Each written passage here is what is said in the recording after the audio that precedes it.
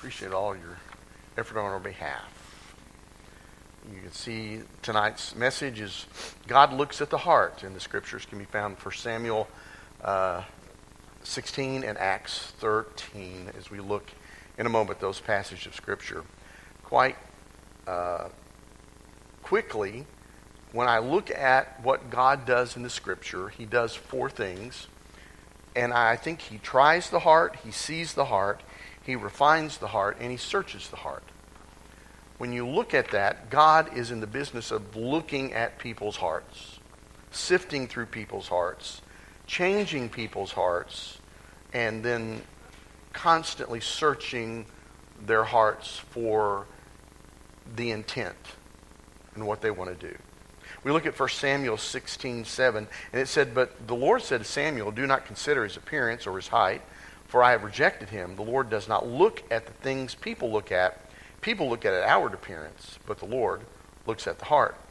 Here recently, as I've been doing different studies, I keep coming back to David, and it's sort of like, hadn't I already looked at this, Lord? And it's illustrations and points and messages, and this passage specifically, as we looked, recently we looked at David, his series and the giant, but I just keep coming back. I don't know, God does what God does. And so I came back to this as well as the New Testament. You'll see in a minute. And in both the Old Testament and New Testament, you see the word heart over and over again. And it refers to the center of an individual's mental, emotional, and spiritual being. It is, put another way, it's the innermost part of man. At least the scripture sees it that way.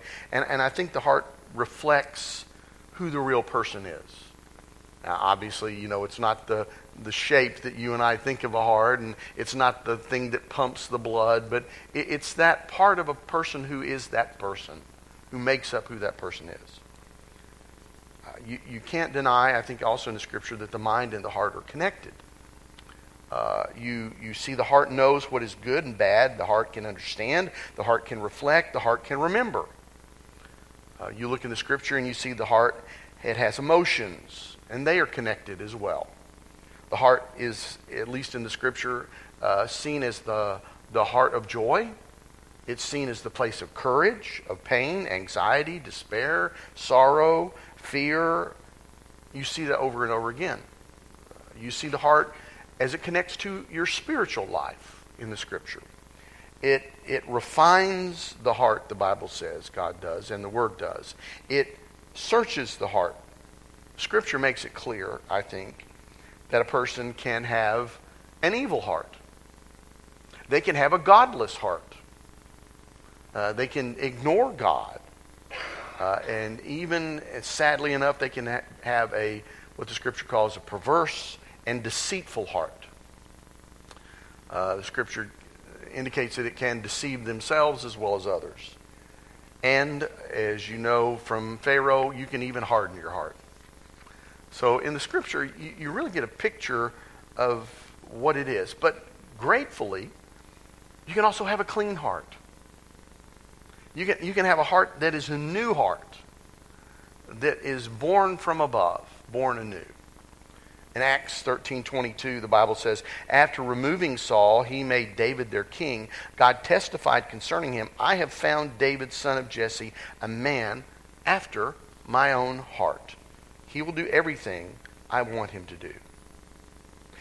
You look at that, and I think, as you see, as I say, to understand David as a person, there are two basic questions that need to be asked and answered. And they are, what was David's view of God, and what was God's view of David? What was the idea of him from the Scriptures? You read the Psalms, and there is a unique, rich source of answers for that question. Why? Well, many people believe that David wrote at least 73 of these poetic verses. So you have an insight to how he thought, how he expressed his love for God and what he thought about God, his theology about God, his praise for God, his anguish to God, his anger sometimes toward God. All of that is expressed in these some 73 Psalms that he wrote. And I think it communicates David's view of God, and I think God's view of David. as you sort through those, and we'll look at some of those tonight, of who David was. First of all, what was David's view of God? I think as you look at the Psalms, practically, every psalm David penned gives us insights, ideas, attitudes, feelings about God. Consequently, I think that it will highlight for us this first question as we think about what was David's view of God. Let me give you some things, and then we'll look at that second question. First of all, I think he saw him as an omnipotent creator. When I look at what David penned, I think you see in his words that David viewed God as all-powerful. There's no question of that. Several of David's psalms focus exclusively on God's creative power. And as you listen to David, he often talks about God's splendor, his majesty, his grandeur, the mysteries of nature, and everything that God has created. David's view of God's creative power in nature, it generates praise and wonder and awe as he looks at what God has created. And it makes David, I think, lead us into worship of the heart. As you look through the Psalms, you discover Psalm 19 and Psalm 29. If you can read those later, are examples of those kinds of Psalms where we see David expressing the majesty of God in creation. Now, his omnipotent power. I think secondly, David shows that God is omniscient. He's the omniscient God. David viewed God as all-knowing. That's what omniscience means. He recognized that God knew everything about him. Nothing was hidden in David's life from God. And so he saw him as omniscient. Every detail of his heart, his actions at any given moment were open to God and his view of David. Look at the first verses of Psalm 139, 1 through 6. We'll look at that. O Lord, you have searched me and known me. You know my sitting down and my rising up. You understand my thought afar off. You comprehend my path and my lying down, and are acquainted with all my ways. For there is not a word on my tongue, but behold, O Lord, you know it altogether. You have hedged me behind and before. You've laid your hand on me. Such knowledge is too wonderful for me. It is high. I cannot attain it. I think in that Psalm 139, we get the picture of the omniscience of God. You know all about me. Everything. Behind, before I even say a word, before even a word is on my tongue, you already know the word I'm going to say. Before I do. And so it shows, I think, David's theology about God and his omniscience, in that he knew everything and knows everything about you, as well as he knows that about David. I think thirdly, there is the omnipresent God that he talks about. David not only viewed him as omnipotent and omniscient, but omnipresent, in that he was everywhere, present everywhere. In other words, there was no place that David could go that God was not already there. The good news is that God could guide him if he was already there. He could protect him. He could comfort him. And he could search out his heart. I don't think David expressed it in a, oh my gosh, I can't get away from God, so much as he recognized that God could provide for him because God was already there and knew what was going to happen and could make a way for him. Psalm 139, 7 through 10, you go on in that same passage. Where can I go from your spirit? Or where can I flee from your presence? If I ascend to the heaven, you are there. If I make my bed in Sheol, in hell, behold, you are there. If I take the wings of the morning and dwell in the uttermost parts of the sea, even there your hand shall lead me, your right hand shall hold me. Remember, I've told you over and over again that the right hand is the powerful hand in the Scripture. His right, righteous, omnipotent hand, that's the hand of power, that there's no place that God is not. And because there's no place God is not, he can protect me everywhere. Everywhere I am in his hand. I'm held by his power. I think also, fourthly, David looked at this idea that the God of loving concern, I'll express it that way. Seeing God's power in nature, I think, led David to appreciate more fully God's loving concern for mankind. Because God was so concerned about man, as David expressed it, all of this he knew about God was because God loved man. It wasn't that God exerted his power, omnipotent, just to exert his power, but he exerted his power to love mankind. He created this earth and all that was in it. He knows all about man.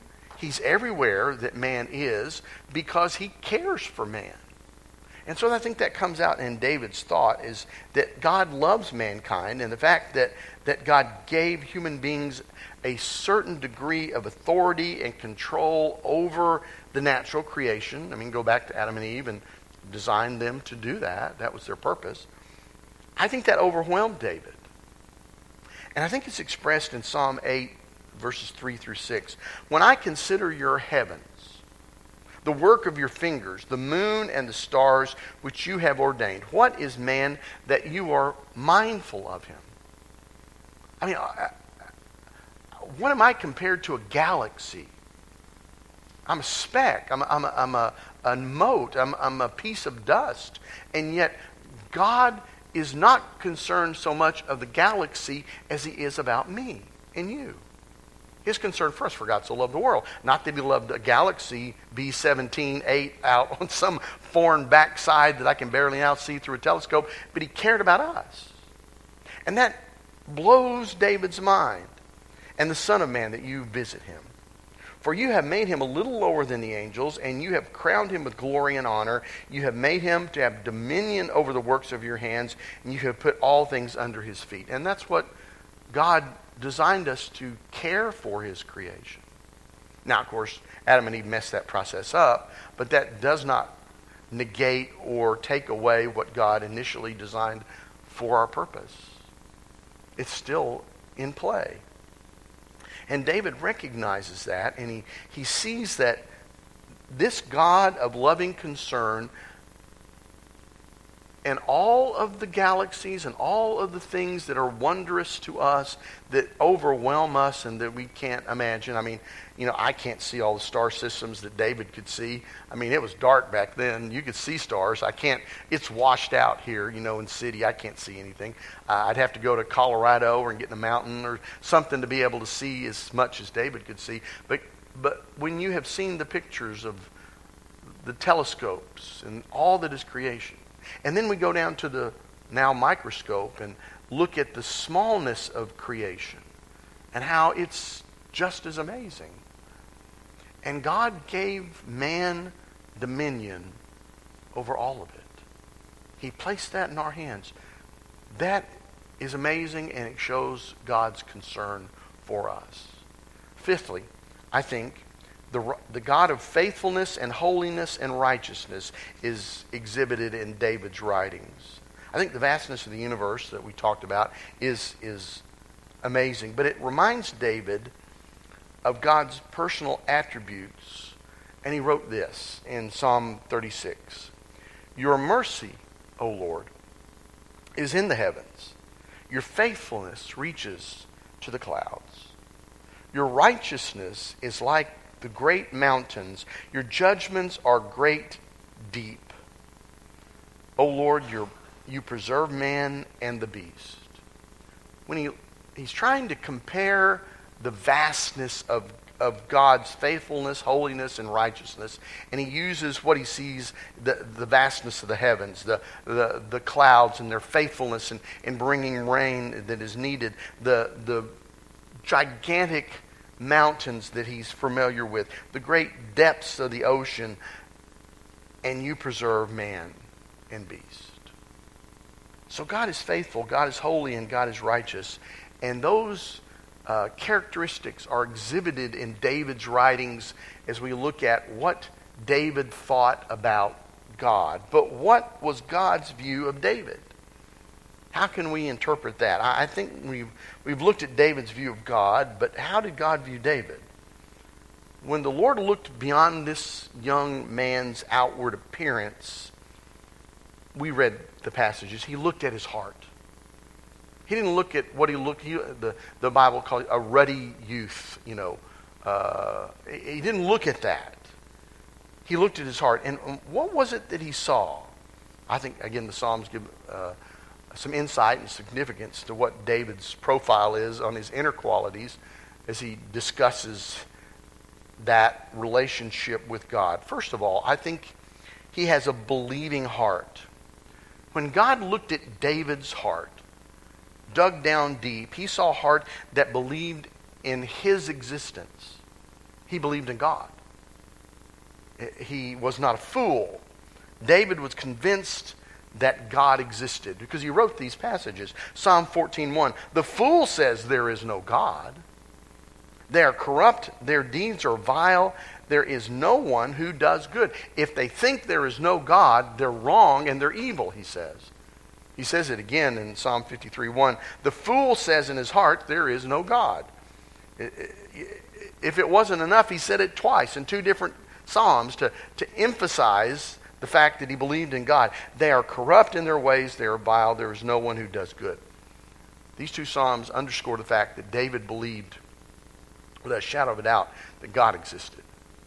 And that to think otherwise was foolish. When God looked at David's heart on that day, I think he saw him as the king he was going to be, because I think he believed already in him. To David, any man who denied the existence of God was a fool. Remember, David said over and over again, God delivered me from. When he delivered me from, and he gave the honor to God and belief that God was the one who had been involved in his life in those crucial moments when he needed assistance. He believed in God. Secondly, he had a thankful heart. God also saw that, I believe David had a thankful heart, a heart that was totally consumed, overwhelmed, if you will, with God's love and provision. And I think it's reflected in a number of Psalms, but this one I think jumps out at me in Psalm 9:1. I will give thanks to the Lord with all my heart. I will tell of all your wonderful deeds. David writes a psalm, and he writes through that thankfulness that he has in God. You and I should be thankful every day, shouldn't we? I mean, every moment that we have breath, every moment we have life, all the gifts that we have, and even the struggles that we go through, I think we should be thankful to God because he is there for us. David recognized that. David said that in Psalm 9:1. I think thirdly, he had a truthful heart. When I look at David, I see he had a view of God that caused him to want to reflect God's character. And I think it's evident in the fact of some of the Psalms he wrote, as in Psalm 15. Lord, who may abide in your tabernacle? Who may dwell in your holy hill? He who walks uprightly and works righteously and speaks the truth in his heart. So, when David writes these things, he's praising God, but he's also, again, revealing what's inside his own heart. And that sense that there needs to be truth in us. So that David had a truthful heart, that when he spoke, who is this uncircumcised Philistine that he should go up against God? There was something in his heart that just had a righteous indignation and had to speak the truth. No matter where the chips fell, right? He stood up against his brothers. He stood up against the king. He stood up against the other soldiers. He stood up against the Philistines. And he had to speak the truth. There should be a message in that for us, that we should speak the truth as well, no matter where the chips fall, no matter who it offends, no matter who may get upset. We still have to speak the truth. There is a God, and he is a certain way, and we should tell people that he's coming back. One day he'll judge them based on the fact that they believe in his son or not. We have to speak the truth like David. I think, fourthly, he had an open heart. David knew God was omniscient. We talked about that. He didn't try to hide that. He didn't try to hide from God. He knew God could see him. So his heart was open and transparent. There was no need to try to hide anything from God that knew everything. You know the thoughts. We read that before. In Psalm 139, we continue reading verses 23 and 24. Search me, God, and know my heart. Test me and know my anxious thoughts. See if there is any offensive way in me, and lead me in the way everlasting. The straight path, the right path, the good way. That's what he's trying to say. The things that will last forever. Not this temporary stuff that passes away. My anxiousness will not last forever, but you will and your way will. So lead me in that way. And so his heart was open, I think, to God, and he was willing to be searched. Sometimes we don't want to discuss things. You'll go up to people, what's wrong? Nothing.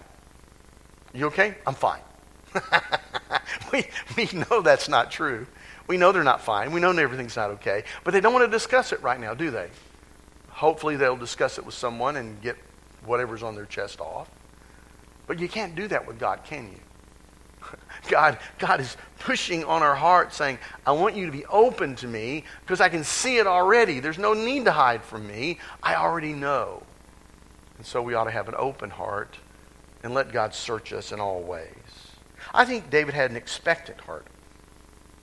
David trusted God, and he trusted God to meet all of his needs. I trust God. I don't always know how God's going to answer or when he's going to answer, but I have learned over the period of time that I just don't worry about it anymore. Sometimes that frustrated people in my family. They would worry for me.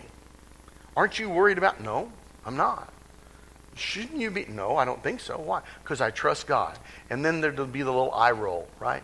The little doubt, the little confusion, the little sniff or huff or, whatever. And it's like, no, you asked me why. I'm telling you why. I believe God's going to answer. I believe God's going to take care of this. So I believe we ought to have an expectant heart. Psalm 37, 4 and 5 says, delight yourself also in the Lord, and he shall give you the desires of your heart. Remember, that's not what you want, but what you need to want. He'll put within you desires. Commit your way to the Lord. Trust also in him, and he shall bring it to pass. It's verses like that I grew up with that taught me that I need to depend on God and be expectant about what he's going to do. Again, I've learned that I don't know when the answer will come at times. Maybe it's later than I would like, but it will come. And I just live with a sense of expectancy that God will, in his own time, answer when he will answer. I think David also had a repentant heart. Look at verse 51 in a minute. When David sinned against God, he demonstrated a true repentant heart. You see that in Psalm 51. David sought forgiveness because he had failed, but yet God still loved him, and he knew that, and he knew he could repent. Psalm 51 says, create in me a clean heart, O God, and renew a steadfast spirit within me. The sacrifices of God are a broken spirit, a broken and contrite heart. These, O God, you will not despise. I'm sure as a king, David met a lot of people who did not have clean hearts, that lied, that cheated, that stole from him and the nation. I'm sure people tried to impress David in different ways, and yet David was enough of a real man to know and see honesty and truthfulness. He could tell, like himself, when he was trying to deceive himself or God, and he could tell when other people were doing that. I think a repentant heart helps us to see into the lives of other people as well. When you have been broken and you have seen yourself as a sinner, you can see other people's lives and notice when they're not being honest with themselves either. It's not that I want to condemn them.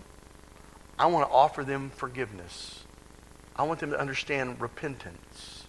And so I need to explain to them. And I do that by saying, when I was a sinner, and give your testimony, and explain how you received that repentance. That's when people know, I think, we really care, in the fact that we are willing, like David, to confess when we have been wrong.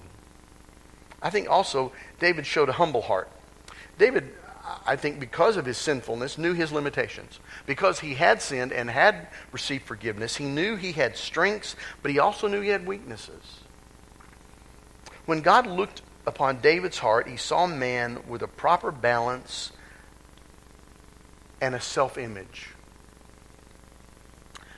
There are some things that I cannot do anymore, physically and emotionally. Physically, there's just some limitations. I can't do some things I used to be able to do. But I also know that you put me in a room of 4 and 5 year olds, about 10 of them, I can't handle that anymore. I don't have it. I just don't have it anymore. I mean, it's not like I don't love kids. I love my granddaughter. I love kids. But I know my limitations. I really do. It got to be that when I was in school subbing. It got to a point where I knew, okay, I've reached my point. I'm done. I can't do this anymore. It's not don't love people or like people. It's just I don't have the emotional ability to do that any longer. I need help. I need to call on other people to do that. Yeah, right. Yeah, there you go. So I think David understood his weaknesses. Look at Psalm 131. My heart is not proud, Lord. My eyes are not haughty. I do not concern myself with great matters or things too wonderful for me. He just understood. He couldn't do it. And he wasn't too proud to say, I don't need to think more of myself.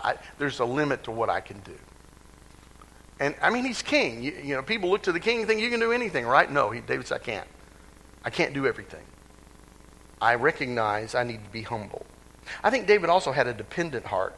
David knew how much he needed God to sustain him. Because his failures, because of his limitations and weaknesses, he knew that he needed to depend on God, and he could not fulfill his own responsibilities without the strength of God. You look at Psalm 61, hear my cry, O God, listen to my prayer. From the ends of the earth I call you, I call as my heart grows faint. Lead me to the rock that is higher than I, for you have been my refuge, a strong tower against the foe. I long to dwell in your tent forever and take refuge in the shelter of your wings. David was dependent upon God. He recognized he needed God's strength. You know, he had skill.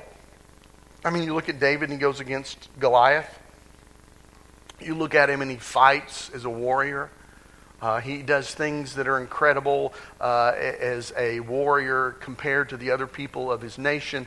He was gifted in that ability, but yet he knew there were things he needed God's strength to do. I mean, look at how many people betrayed him over the years. His own children betraying him. And what must that have done to his spirit that he knew that he needed God's strength to help him through those difficult moments in his life.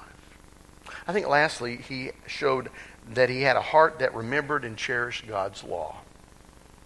Psalm 40 says, I delight to do your will, O my God, and your law is within my heart. Because David wanted to do God's will in all things, he committed that to memory. And it became part and parcel of who he was.